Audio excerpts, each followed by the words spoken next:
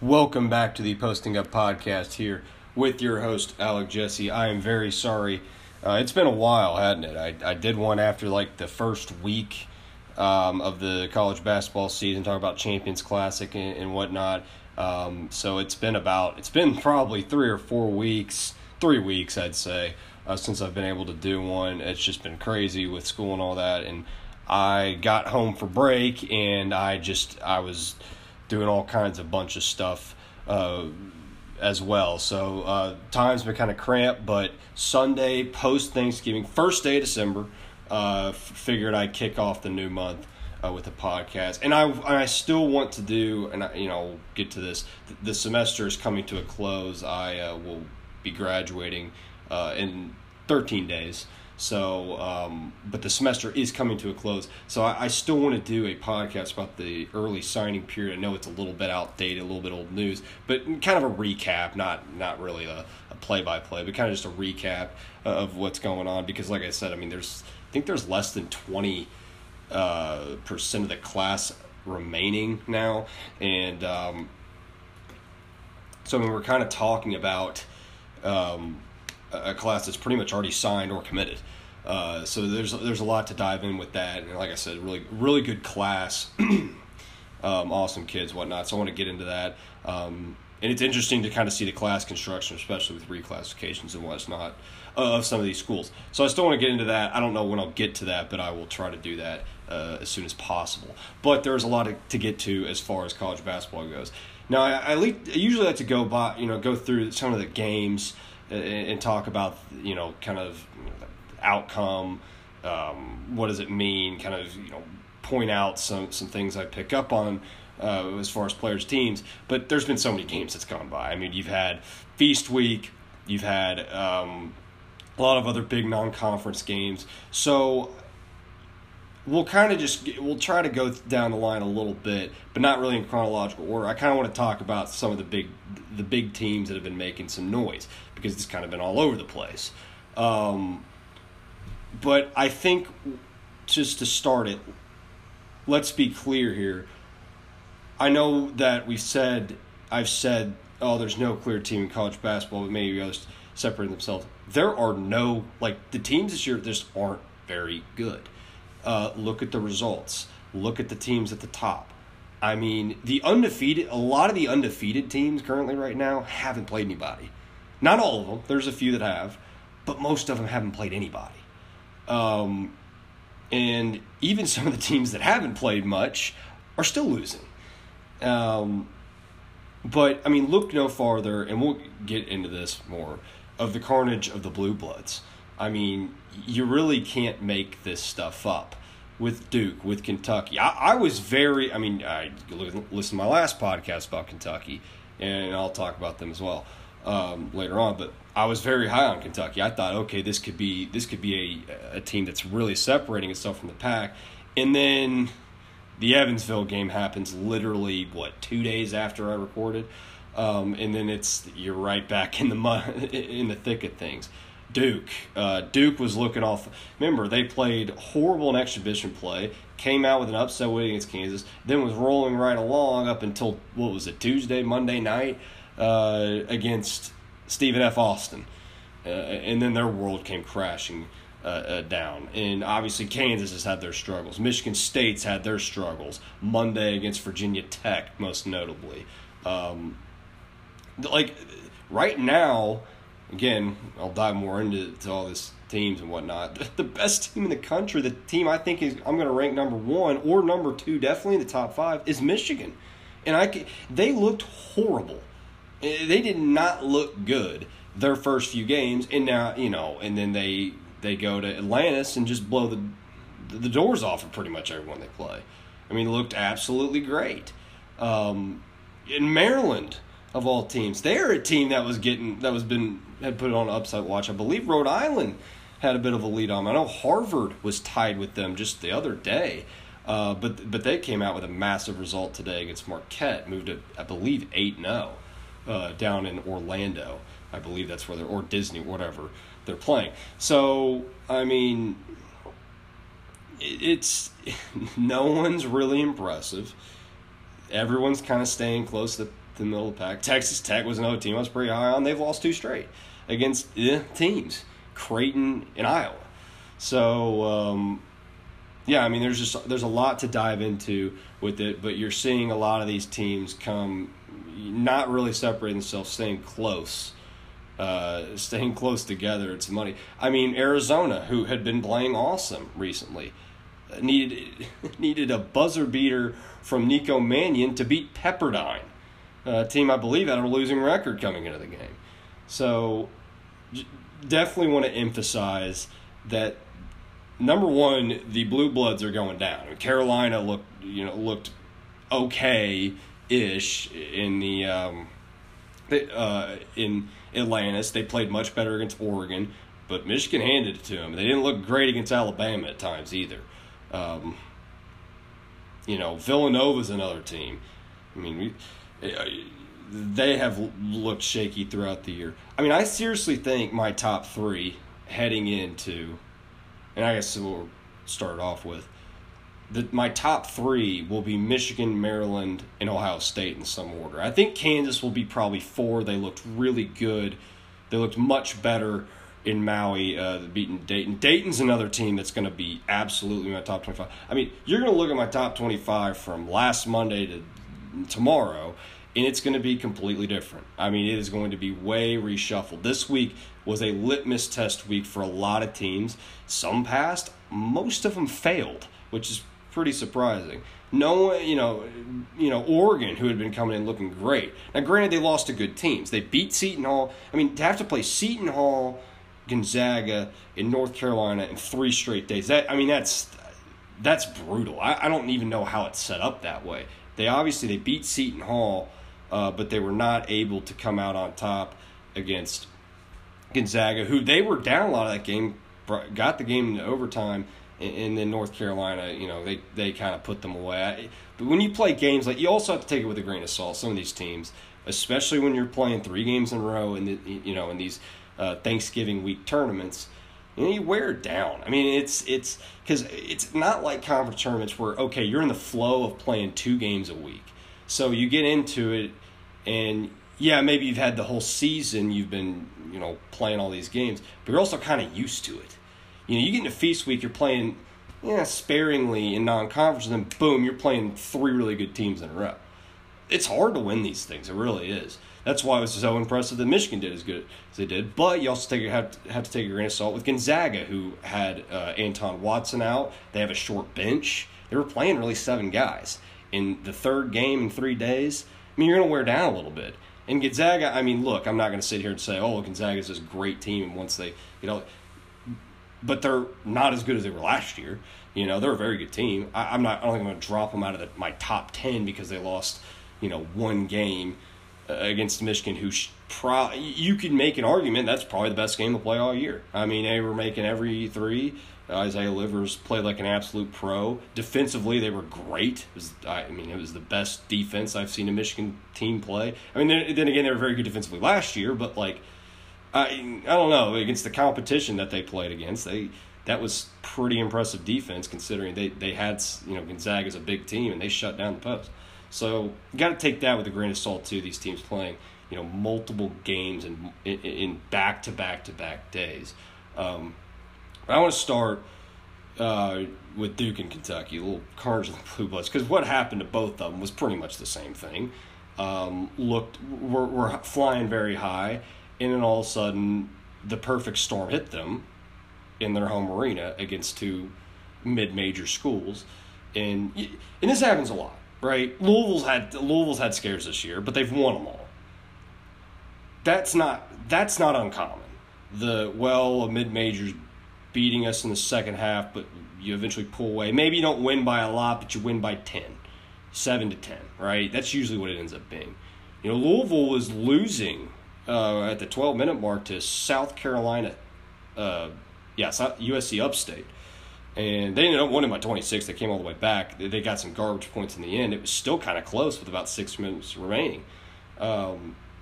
So that's not uncommon. I don't really think much of that because mid-majors go into these buildings, nothing to lose. They have nothing to lose, right? You're 25, 30-point underdogs. They're getting paid to play these games by the schools that are hosting them. They're playing top 10 teams. So what do you have to lose? And there's no shame in getting blown out by Duke, by Kentucky, by Louisville, Kansas, whoever school, right? You just go up, you jack up shots, and you hope a dude gets hot, and you just kind of roll with it. And you hope that, okay, with second half, you start to think, okay, you get a little tight. Maybe we win this game. And you play it out. But there's really nothing to lose for these mid-majors. Even though the competition level is drastic, the gap between teams, which is why you see these spreads, obviously. But I mean, there's a lot more to lose. There's everything to lose for the blue blood, for the hosting school. There's nothing to lose for the mid-major coming in. So with Kentucky, we'll get to them first. At the Evansville game, it was a perfect storm. You have E.J. Montgomery's out. I believe he was the only one. Dante Allen had obviously been out. And you get Evansville coming in with their coach, Walter McCarty, who was a national championship at Kentucky in '96. And it really just kind of played out. I mean, it just Sam Cunliffe, a former top 50 recruit, is on Evansville now. He got hot in the first half. Evansville had a lead, and they never really gave it up. Kentucky finally broke through in the second half, got a 2-point lead, and they lost it within a possession, and they never really got it back. And you could just see that team that was playing tight, had no offensive rhythm, looked just not very good. Defensively, you saw Evansville spread the floor, get Sestina on guards, blow-bys. They got a lot of open threes. Evansville didn't even particularly shoot well. They were under 40% from three and from the field. Like, they didn't shoot well at all, but they had a good plan. They were able to get key buckets. They were able to get key rebounds when needed be. And Kentucky had 6 assists in the game. It was a putrid performance. And ultimately, they didn't really deserve to lose. They had a chance to tie the game. Tyrese Maxey hurled a 3 that went air ball. But it was a shocking result. And Kentucky was the laughingstock of college basketball for a couple days. And they deserved it, frankly. I mean, that was a completely embarrassing performance from Kentucky. All of a sudden, this defensive juggernaut that they had been their first 2 games wasn't there, and they couldn't manufacture good big buckets. Tyrese Maxey, when he wasn't going off, having the game of his life, like in the Garden against Michigan State, there wasn't a whole lot of dudes that could create any offense. It was a bad looking performance, and you can chalk it up as one bad game, and it was. But, there were serious concerns. And then the 3-point shooting was abysmal. I mentioned that in the previous podcast. Horrible. So how do you rebound off that, obviously? Against Utah Valley, they by the end of the game, they were down to 6 scholarship players because Emmanuel Quickley was out with a chest injury. Don't know how that happened, having to practice. And E.J. Montgomery was still out. And then Khalil Whitney, late in the game, went up for a rebound and dislocated his finger, and he missed the rest of that game. Down to 7 or 6 scholarship players. Kentucky ended up pulling away. Free throw shooting was magnificent. Nick Richards and Ashton Hagans willed them to victory. But it was still kind of concerning. Now, the last 3 games have been much better for Kentucky. They've shot much better from 3. They're getting better looks. They're playing much better offense. You see guys playing to their strengths more. A guy like Khalil Whitney has looked much better on the offensive end. Defense is still give up too many open threes and whatnot, but overall much better performance. They played Friday against UAB. Was winning by 20. UAB went on this 11-2 run towards the end, so the score was a little closer than probably it really was, and UAB was shooting really hot from 3, which usually happens at Rupp. If you've watched these mid-majors come into Rupp, they shoot significantly better I would venture to say, I don't have like a stat to prove this, but it definitely seems this way.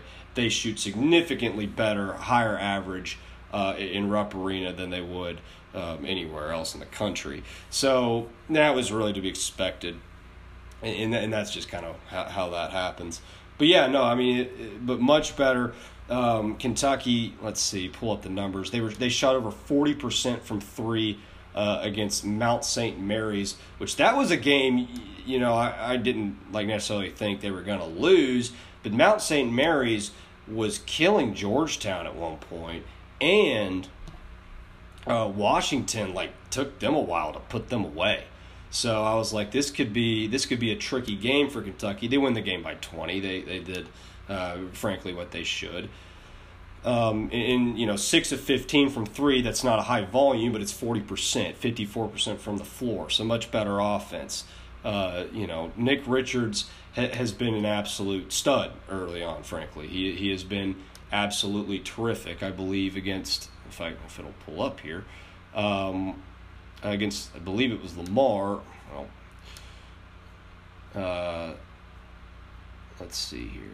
All right. Computer's going crazy here. Against Lamar, he had a career-high 7 blocks. Kentucky had 13 blocks as a team. That is a number that, if you're Kentucky, you want that one to stay up. They hadn't been blocking a whole lot of shots in their first few games. In this one, they end up with 19 assists.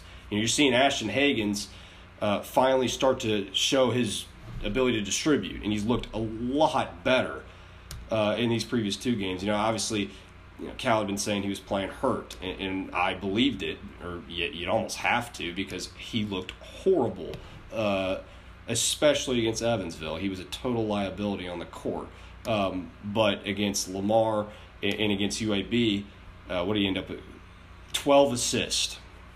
He only scored 9 points, but you're talking about 12 assists. In the shooting against UAB, wasn't great, 5-15, but 33% is a lot better than what they shot against Utah Valley, which I think was 8%. In the free throw shooting has been they're shooting, I think, around 78%. So that's big time. Now Nate Sestina has broke his wrist in practice, so he's out for a month-ish. But Nick Richards and EJ Montgomery back healthy now. 16 points. 8 rebounds, 2 blocks. Richards pitched in 16.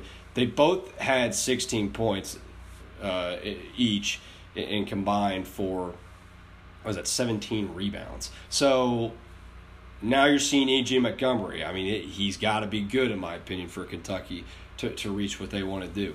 So, but Kentucky looking much better. But there's just no excuse to be losing games like that, and we'll get to that with Duke. Obviously, it's just unacceptable. But they seem to have been playing better. They play Fairleigh Dickinson, who is one of the worst teams in college basketball this year. That they're 1-5 or something like that. So we'll see if Kentucky can do what they're supposed to do. I believe that's next Saturday. But then the bunny schedule is starting to end.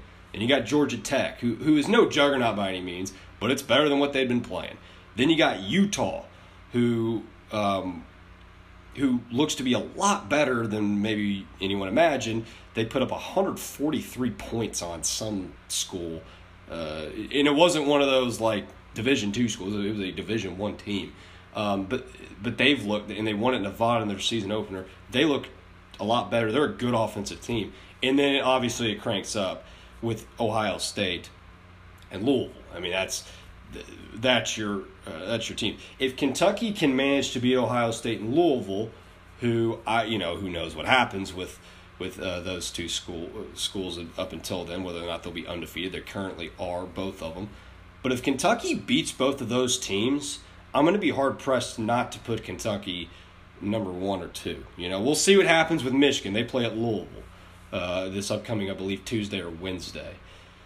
So, but that would be quite a duo, considering Ohio State's looked like one of the best teams in the country early on. Louisville's undefeated. They're probably going to be the number 1 team. I don't think they should be. They haven't beaten anyone. But with the way the rankings work, they're number 2 right now. Duke lost. They'll probably be number 1. But if Kentucky can rip those 2 games off, and remember, that's where the ascension started with Kentucky last year. Is that Carolina game? I believe that game was played in Chicago, but it was the CBS Classic, which is what the Ohio State game is. That's where the ascension for Kentucky started, was that game. And then they went to Louisville and won.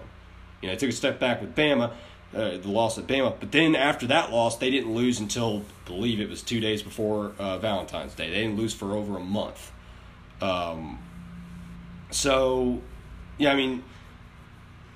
This could be the launching pad for this Kentucky team. And if you know anything about them, that's kind of how it works out. They look like, to be frank, they look kind of crappy in November. A lot of these teams do, with the exception of 38-1 team, and even that team didn't look so hot at times early season. So that could be a launching pad, that game against Ohio State. But they get a couple tune-ups before that one against good, Power 5 teams, but not these elite, the elite of the elite before they start playing those teams. So we'll see how that goes. All right, with Duke. Now, Duke had been flying all on top of the world, right? They looked so good. And, yeah, they had looked like one of the better teams in the country. They were number 1 for a reason, and they deserve to be number 1 for a reason. They'd taken care of their business. Last week in the Garden, they played, I forget what it was called, some pre-Thanksgiving Classic, but they beat Georgetown, who's a pretty good team, was a top 25 team, I think, to open the year. Yeah, no, they've looked a lot better recently. But then comes Monday night, or when was this game? Monday, Tuesday night, doesn't really matter. And I'm home from break, just chilling. I think I was watching a TV show, and I'm looking at Twitter. I think I was sitting with my brother, actually. He goes, Duke is losing or something like that, with 4 minutes left. I'm like, what are you talking about? So, it was either that or I checked the score. So I'm trying to find it on TV, and it's not on TV. So I'm like, God, darn it. So I'm having to check Twitter for updates. And, then it's like, then they get to overtime. Stephen F. Austin does. I'm like, oh, okay. And, then I'm waiting, and then I think Duke had ball with it tied up. And I go to check the score again, and then I just see this flood of this video on my timeline of the breakaway layup to win the game for Stephen F. Austin by, what was it? It was the kid from the Bahamas, Nathan Bain, yes. And I was just blown away. I couldn't believe it. Duke losing, that was, what were they, 150? It was 150 straight wins against non-conference unranked teams or something like that. And it's now 150-1. So just kind of a crazy game, but the Duke team that everyone had been so accustomed to seeing beat everyone up didn't look so hot. And what's shocking is that Stephen F. Austin scored 85 points and won this game, and they only hit 2 threes. You figure a team like that goes crazy. But Duke gave up, I think Coach K said after the game, 64 points in the paint. That's a robust number, especially for a mid-major. And especially when you consider Duke's got Vernon Carey, when Duke's got Javin DeLaurier. He only played 6 minutes in this game, which is shocking, but he's been one of the better defenders, post defenders, front court defenders, the last couple of years. You have Matthew Hurt, who isn't this defensive stud, but you're talking about a 6'9" kid, a 5-star recruit. Figure some resistance could be had, and just not to mention the athletes they have. Cassius Stanley, Wendell Moore, and others. Just a shocking result for Duke.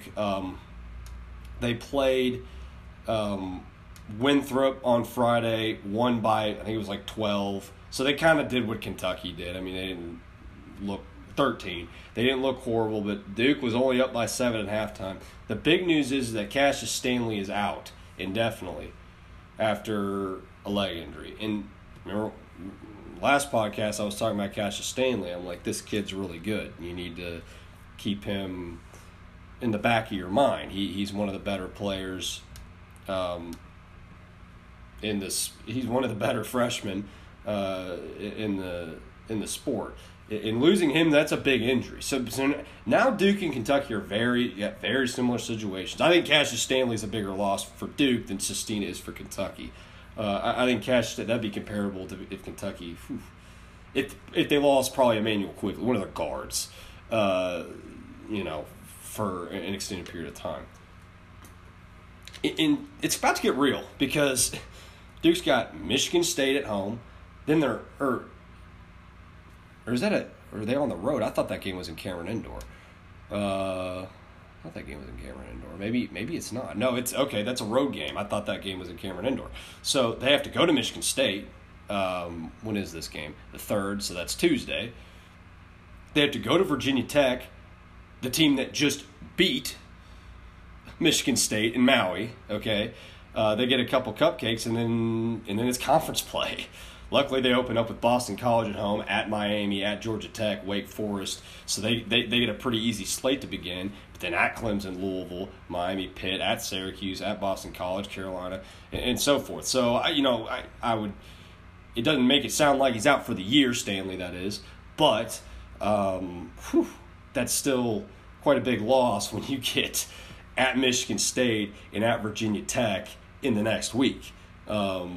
It's going to be quite a test for Duke to kind of pull it together against two pretty good squads, clearly. So we'll see how they respond. But clearly their defense in the post has got to get better, and they've got to find a way to manufacture some shooting, because they have not been a good shooting team for a lot of the year. But I'm not with Kentucky, with Duke, with Texas Tech, with even Arizona. They didn't lose, but I mean, that's the thing. Arizona may not have lost. They won the game against Pepperdine. But does it really – how much better does it make you feel? I mean, and for Duke and Kentucky, I mean, if they came back and won, are we just all sitting here acting like they almost didn't lose to Stephen F. Austin Evansville? I mean, you know what I'm saying? I feel like one bucket doesn't change the prognosis. Now, it hurts your resume. Hurts your resume a lot. That goes without saying. I mean, it will absolutely hurt your resume down the road. But does it change the prognosis of your team for the entire year? No, I don't think so. Point is, all these teams have holes they got to figure out before March, because and frankly, a lot of these teams are still going to have holes in March. So it's going to be the key, the year of the flawed teams. I mean, it's going to be a flawed team that's going to win it all. College basketball is better last year. I mean, I remember the one year there was the field, or at least the elites really didn't have any flaws, was 2014-15. You had Kentucky 38 straight wins. Didn't have a lot of flaws. They really didn't. I know they lost that game, but I mean, to Wisconsin, how many flaws do they have? Wisconsin, right? One of the best offensive teams I've seen in college basketball history, or since I've been following. Arizona, that team. Sorry about that. Received a call from my roommate. Hopefully that will not happen again. So yeah, if I was cut off there, that's why. Anyway, so Arizona. So I was talking about the whole team is not, the future of this team is not based off of one bucket that caused the result of the game. It's much bigger than that. It's how they go forward. That's for every team this year, especially with the way it is. I think what I was mentioning with talking about that the Arizona team from 2014-15, I remember now. But anyway, that team was loaded with NBA talent. Had a ton of dudes. You can talk about Rondé Hollis Jefferson, T.J. McConnell, whatnot. And then Duke's obviously the team that won it all with their one and dones, Tyus, Julio Okafor, and Justice Winslow. Great team. So anyway, that was the least flawed squad or kind of field I had seen, and I knew it was going to be one of those four that was going to win it all. I'm still mad that Arizona and Wisconsin were in the same bracket. Villanova that year was a 1 seed. They should not have been. They weren't very good, hence why they lost in the second round to North Carolina State. It should have been each of those teams should have been their one seeds. It would have been all ones that year. In the Final Four would have been a lot. I mean, it was still a great Final Four, but it would have been a lot better. Anyway, little side rant there. But yeah, I mean, just an absolute. But the field is absolutely flawed, and that's just going to be the way that it's going to be for the rest of the season. But I'm not ready to hit the panic button on Duke, on Kentucky, Carolina, any of these teams, because they're all going to end up being just fine. I have no doubt about that one. Okay, so let's talk about I want to talk about this Louisville-Michigan matchup. So Louisville's undefeated. They're, like I said, probably be the top team in the country, and I get why. I disagree with it, but I get why. So they play on Tuesday at 6:30. Michigan should be a top 5 team. I don't know if the pollsters will put them that high, but they should be, because Iowa State was a whatever win. They're decent, but not crazy. I figured Michigan win that game. But then beating Carolina thoroughly and Gonzaga even more thoroughly in back-to-back days, I mean, that you're talking about 2 top 10 teams. Reward the victors here, I mean, in my opinion. But it's going to be interesting. Louisville has not played anybody this year. Their best win is against Miami on the road. Miami will probably be one of the 2 or 3 worst teams in the ACC, so I don't think a whole lot of that. But, I mean, they were up by 30. I'll give them credit.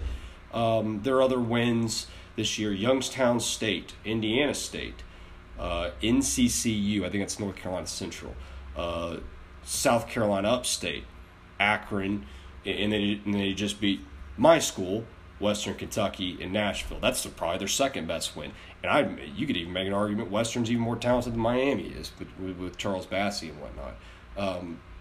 So we're not talking about a bunch of banner wins for Louisville at this point. So this is their first real test.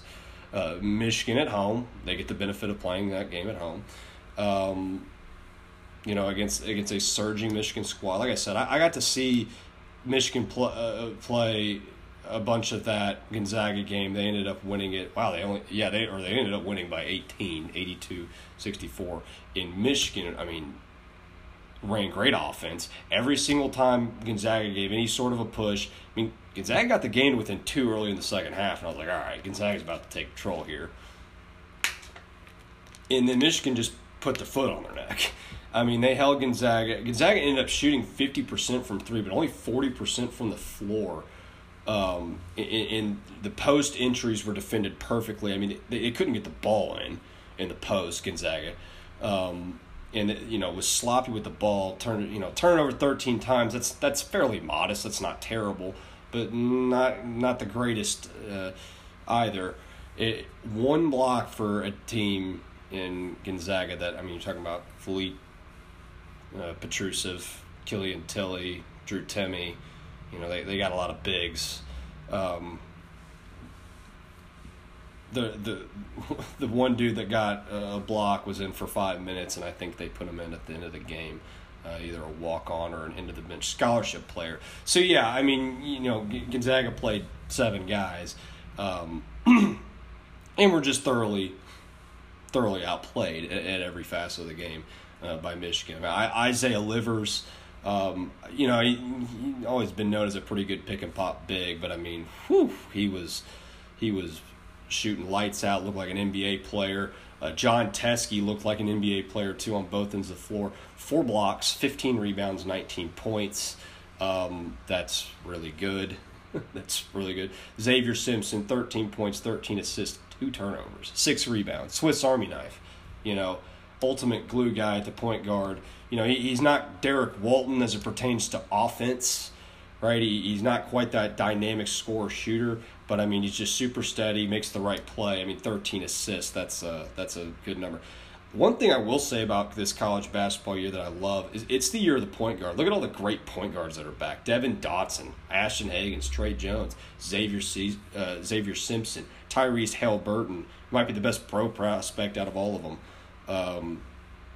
at Iowa State.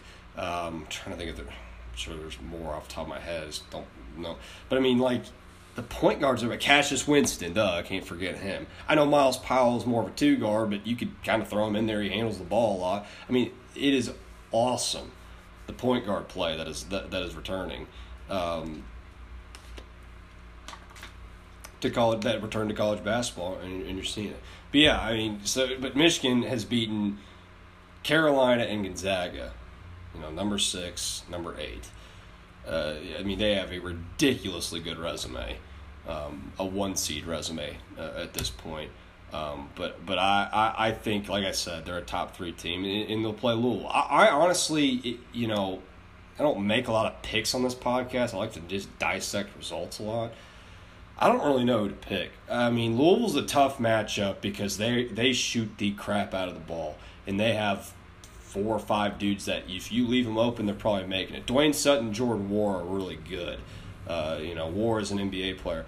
I do wonder, Louisville got the bump to being this top 5 team entering the season, a lot in part because they just returned a bunch of guys. Now, Jordan War, ACC preseason player of the year, he was good. I mean, he was really good, best player last year. Okay, fair enough. And Dwayne Sutton's just a very solid role player who's actually turning into being one of their best players in general. But, outside of that, they got a bit of their bump just because they returned a bunch of guys. And and this has happened in the past. I remember Minnesota a couple years back returned a bunch of dudes. And I think I had them in my top 10 to 15, and they sucked. It happens every year. So I'm not saying Louisville's going to suck. I think they're a very good team, and I think that they're probably going to be in contention for a 1 seed. They very well, whatever. But I also think when they start playing teams, do they start kind of getting exposed because, we ranked them really high just because, they brought back a lot of dudes. Well, how good are all their dudes? Stephen Enoch kind of got his lunch handed to him by Charles Bassey, on Friday. Louisville really didn't have a lot of go-to scoring in that game outside of Sutton and Wara. Ryan McMahon, he's a nice role player. He does really good against mid-majors, shooting the ball and whatnot. But I remember, I watch every Louisville-Kentucky game, and then you put an athlete and some length on him, and he literally he's a total liability out there. So, this will be a good test. How does Louisville respond to playing, frankly, a fellow top 5 team in their building that is playing lights out, and all their best wins are away from home? I know they're not road games. This is the first true road game I think Michigan's played all year. So there is something to be said for that. I'd probably lean picking Louisville, a home team, number 1. It's going to be a ruckus crowd. Kind of round, especially after what happened to their football team on Saturday. The fan base is definitely going to start to focus all in on basketball. So I could see it being a very good environment. And I could see Louisville, getting hot from 3. But, man, beginning of the year, I was like, Michigan doesn't really stand a chance in this game. I don't really know how good Michigan is. And now it's like, it could really go either way. It's really close. Michigan's really good. Michigan kind of did this last year where they peaked in November, December, and then in conference play they looked out of sorts for the most part, and then obviously you saw what happened against them in the tournament against Texas Tech. They got thoroughly dominated at every level. So I think this team might be better, though, because they're much more – I think their offense is more sustainable. This team is much better offensively than last year's team. They have a lot less streak – Michigan's team was full of streaky shooters, Jordan Poole, Ignas Brazdegas. These were guys that they could 30 ball you, and they can also go 0 for 7.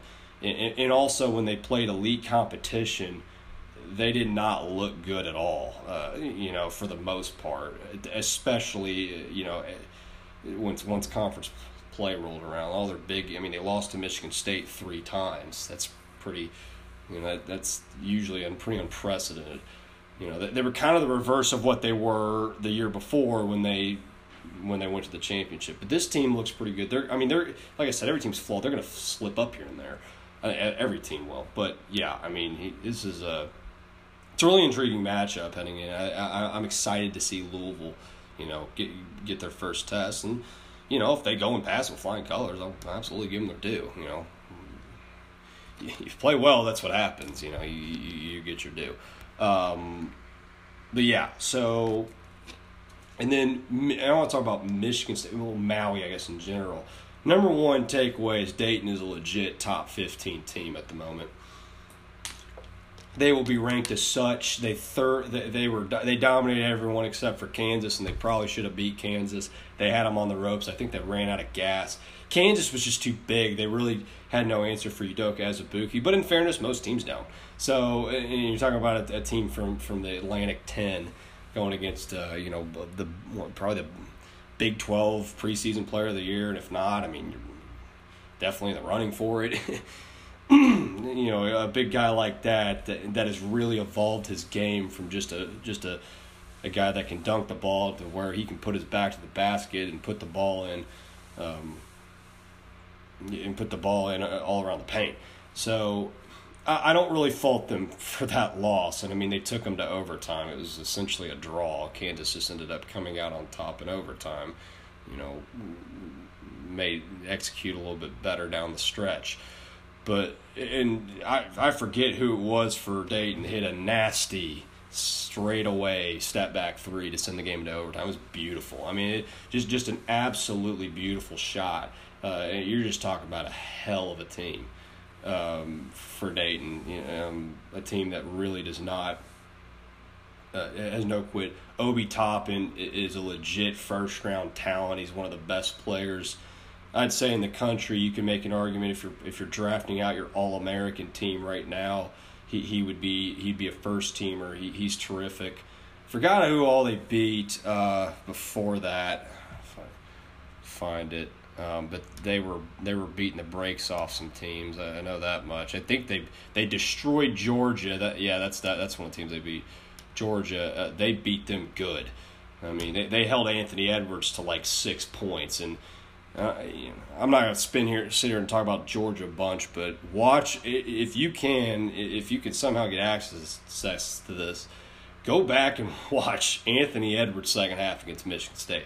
I mean, he was just ridiculous. He was making play after play, looked absolutely terrific, was hitting, making, passes that were, threading the needle in step back threes. I mean, he really didn't have any. I mean, there was no range that he could not hit from. And that was pretty crazy. Anthony Edwards is absolutely terrific. Dayton beat Georgia by 19. Virginia Tech the next day by 27. I mean, just dominating these opponents. They hadn't really played anyone up to this point, which is why they didn't have a lot of recognition. I didn't rank them or anything like that, but they're a legit top 15 team. Maybe I put them at 20. I don't know, but they're going to be up there for sure. That was definitely a takeaway. They're for real. Also, really, Kansas has seemed to bounce back. They're playing much cleaner basketball than that first week. They're not a total train wreck on offense. Udoka Azubuike's a force. Their shooting is still a little bit suspect. They're not a great free throw shooting team either. But Ochai Agbaji's really good. Devin Dotson is just a king of getting in the lane. Really, really good at getting in the lane, being able to finish. He's a heck of a point guard, like I said. But so I was really impressed. I wanted to see Kansas, Michigan State. Obviously, that didn't happen. But Kansas, Dayton was a heck of a game. But yeah, I think Kansas will definitely a top 5 team. They're worthy of consideration. With Michigan State, they bad loss to Virginia Tech. I didn't really know what on earth was happening. They were losing the whole game. They got pretty close. Landers Nolley's a heck of a player. Mike Young, the former Wofford coach, he can coach. I mean, it has some playmakers too. Virginia Tech, I think a lot of people counted them out. I mean, they almost didn't have enough players for a team. They got some dudes in the spring to reclassify up. Some of the guys that put their name in the transfer portal, including Landers Nolley and I believe Wembanyama Bede. They got them to come back, but after losing Ahmed Hill, Kerry Blackshear, Justin Robinson, I mean, you're talking about program pieces right there, gone. you really didn't give them a lot of a chance, and they were picked, I think, 13th in the ACC or something like that. They were, one of the last teams to get picked, and they go and beat Michigan State in Maui. It was a heck of a win. Michigan State finished off. They beat Georgia, like I said. They were up by like 20-something, almost 30. Georgia came all the way back out to within 2, but Georgia doesn't play any defense. Michigan State hit some threes down the stretch, put the game away. And they beat UCLA the next day. So like I said, they play Duke. So two teams, that kind of slumping a little bit in State and Duke. Pretty big game. Michigan State also beat Seton Hall on the road with Miles Powell, went for 37. I don't understand. I think Jeff Goodman came out with a ranking after the Maui or whatever, and he didn't have Michigan State as a top 25 team, and they're going to drop, maybe outside of the top 10. I haven't decided yet. We'll have to draft it up and see how that goes. But that's just ridiculous. Michigan State not top. Come on. They're top 25. They're not perfect. Yeah, Virginia Tech's not a good-looking loss. I'll give you that. And the Kentucky loss doesn't look so good anymore after the Evansville debacle. But come on. You're not going to sit here and tell me that there are 25 better teams than Michigan State at the moment. You're talking about Cassius Winston. And they have good bigs, and they have dudes that can make shots, and they have a Hall of Fame head coach. Like, come on. They'll drop a little bit, but they're not dropping outside of probably not even outside the top 10, definitely not outside the top 15.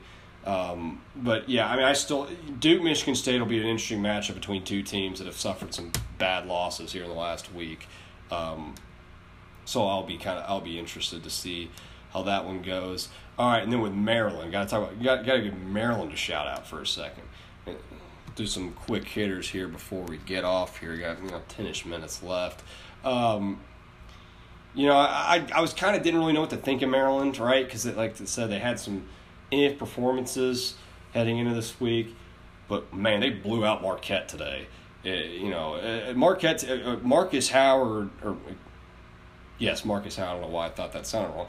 Marcus Howard put up, 44, then 50 in back-to-back days, and Maryland held Marquette to 63 points. They were able to put away Temple and Harvard, Maryland is, and then they blasted Marquette. That's, like I said, going to be a top 5 team for sure. They got some dudes. They got some guards that can really play. Eric Ayala. Anthony Cowan is another returning guard. That was one I had in mind. But they looked really, really good in Orlando. They against Harvard, they were at points, but it was a tie game with I think 7 minutes left, and they just ran away from them from that point on. They're really something. And Jalen Smith is an absolute hoss. Get out of his way. I think everyone saw that dunk he had on Belmont to propel Maryland to the round of 32. It's a really good team. That's another team that got a lot of boost for just returning guys, but so far they've proven to be some really good ones. They've been good. Anthony Cowan as the starting point guard has looked really good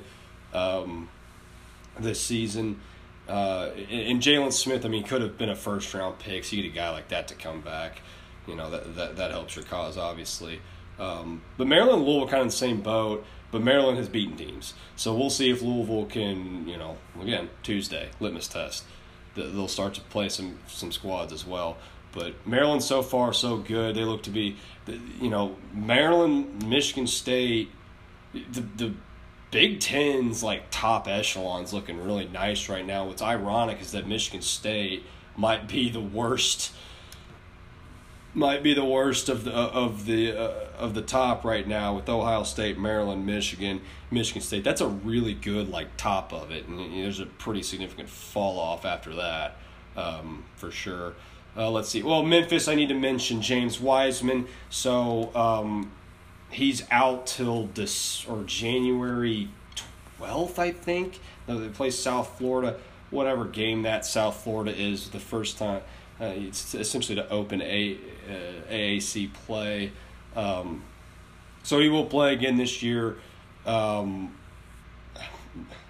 I don't really know what to say. Penny Hardaway's essentially stuck the middle finger to the NCAA, and he's going to get Wiseman for conference play the rest of the way. So Memphis will, I'm not going to read a ton into what they do between now and then, as long as they don't lose to anyone horrible. But they're in a holding pattern. They'll be fine if they get their big man back. I mean, he's as good as they come. He's the best in the country for a reason, and he's gonna go number one most likely. He's a heck of a player. But yeah, just a little side note with them.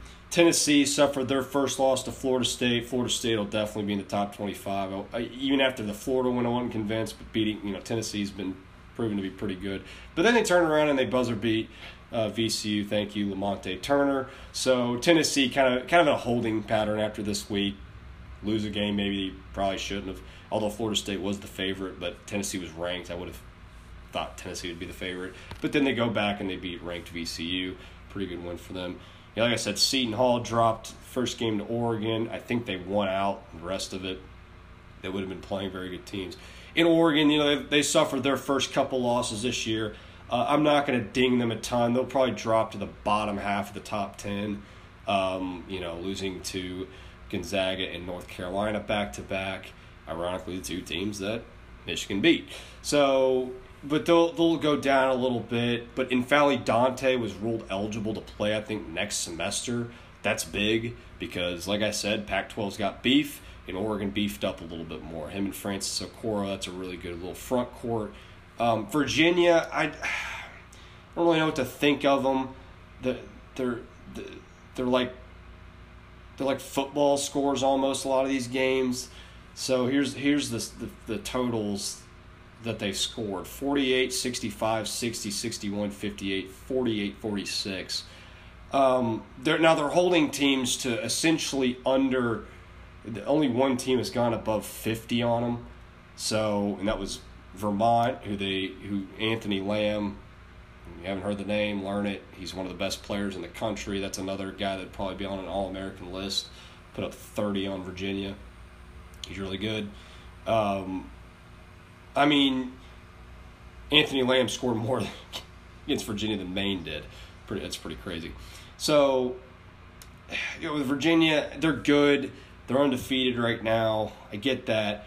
But, man, they can't score, and you have to be able to have some. Like, last year's team could score, and they did. Look at the tournament results. I mean, they played Purdue, which was probably the hottest offensive team in the country heading into that Elite Eight matchup, and guess what happened? I think they put up 80 or something. And Carson Edwards had 40 of his own. So, yeah, but they just don't have a lot of go-to scores. Braxton Key is out indefinitely, some sort of a wrist injury. He was their second leading scorer. So it's who really scores for him right now? I mean, Casey Morsel came in, and he's come in and made some big shots. I think it's Vermont. He made a couple. So, I don't know. I'm not super high on Virginia. They don't have a Ty Jerome, DeAndre Hunter, a Kyle Guy this year like they have in the past. So, they're winning games. I'll give them that. They're not losing to these bad teams, and they're just completely shutting them down. They can't score. It's pretty ridiculous, their defensive stats, but their offense is just it's equally as bad, to be honest. But when you're playing teams like they've been playing for the most part, it doesn't really matter. But when they start playing SEC or ACC play, let me see, they play in the Big Ten Challenge. Hopefully it's someone good. Hopefully it's a test. They play Carolina coming up. They play at Purdue. That's a little bit of a test. Rematch of the Elite Eight. So, in Purdue, I believe, beat someone ranked this week. I forget. So yeah, but anyway, yeah, I'm a little suspect on Virginia heading into conference play. See if I've covered everybody. I already kind of mentioned Arizona. Love their freshmen. Love Zeke Naji. Love Nico Mannion. Really, really good. But the near loss to Pepperdine was a little bit eyebrow raising. They beat Penn. Penn's pretty good. They seem to be good. Wake Forest, they play at Baylor on the 7th. That'll be a game I'm looking at. Baylor's been pretty good this year, like I've said. So yeah, I like what. I mean, Sean Miller's got a heck of a team, but it was definitely kind of surprising. That was a game I checked on Thanksgiving. I'm like, oh wow, Arizona is losing with 4 minutes left. Watch the rest of it. Or, and Pepperdine did not have the horses, but they're still making plays for sure. Auburn's still undefeated. They're really good. They're probably the best team in the SEC so far. Florida, I mean, they've looked better. They beat Xavier. That's their marquee win. But Marshall came to town and took them down to the wire. They ended up winning by like 7. But, I mean, Florida's still a little bit suspect. If I can fit them in my top 25, I probably will. I think they are a top 25 team. But, they're starting to come together a little bit better, but they still got a ways to go. Florida does. They did not look particularly good on Friday night. They were getting up a lot of threes. Their offense was kind of all over the place still.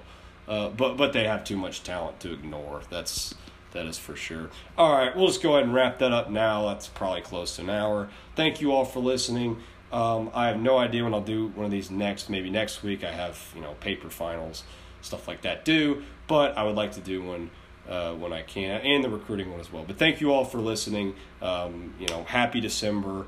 Christmas is almost here. Happy holidays. And yeah, take care.